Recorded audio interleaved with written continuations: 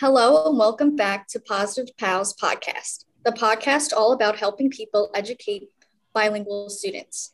I'm your host, Kayla, and with me are Ariana, Darcie, and Dominique. Today, we'll be discussing and reflecting about implications for planning, teaching, and assessing for and with multilingualism, linguistic justice, and multimodality. First, let's talk about how we as teachers can support our multilingual students. All multilingual children are experts in their home language practices and come with a wealth of knowledge that should be respected. Teachers should provide space and time for multilingual children to use all of their languages to think and express themselves. I totally agree. For example, during partner work, teachers should invite children to use their home languages to share what they know. All multilingual learners, whether they're new to English or completely fluent, will benefit from talking with a partner who speaks the same home language. Thinking and sharing in both their language and language solidifies their learning. In addition, encouraging multilingual learners to make connections between new English terms and words or concepts they already know will support language acquisition. Teachers can invite their students to share their linguistic expertise by sharing how to say a new word in their home language. Incorporating children's home languages into the classroom is so important in showing support to our multilingual students. Now let's get into talking about linguistic justice and the different ways in which we could tackle linguistic bias in our classrooms. I think asking students about their language backgrounds is the first step in tackling linguistic bias. I think it's worth asking students questions like, what languages or dialects did you grow up speaking at home? What languages and dialects did you learn in school? And have you ever been mocked or degraded for how you speak or write? Would you like feedback on your grammar? Teachers should ask these questions to their students rather than singling their students out. I believe by assessing students based on their knowledge of the subject instead of how they write will help in tackling linguistic bias.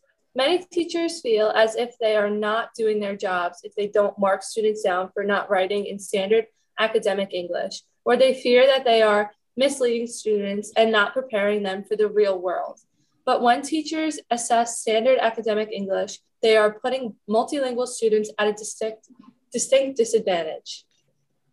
I think providing students opportunities to write in their own voice will help tackle linguistic bias in the classroom. Teachers should invite students to write in their native language. Students are often made to feel as if their linguistic and dialectical diversity is a disadvantage in an academic space, but speaking multiple languages is a strength. I agree with all your points.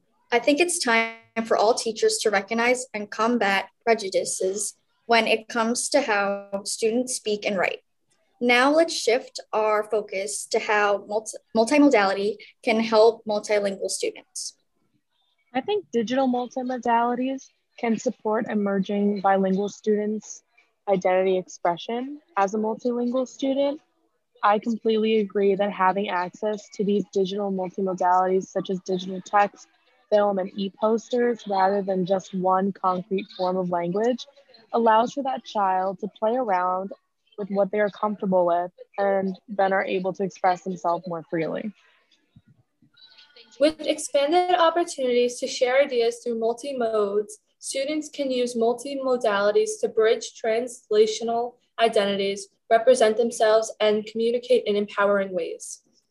The integration of digital multimodal projects can reshape classrooms by challenging language ideologies, transforming the classroom as a locus for social justice, and expanding temporal and spatial boundaries. Multimodal compositions offer emergent bilingual opportunities to expand their existing linguistic repertoires. Overall, multilingualism is an asset to be nurtured in our classrooms. By welcoming the whole multilingual child, including their linguistic practices, we send a powerful message that children from diverse linguistic and cultural backgrounds contribute to the vibrancy of the classroom. This brings us to the end of this episode.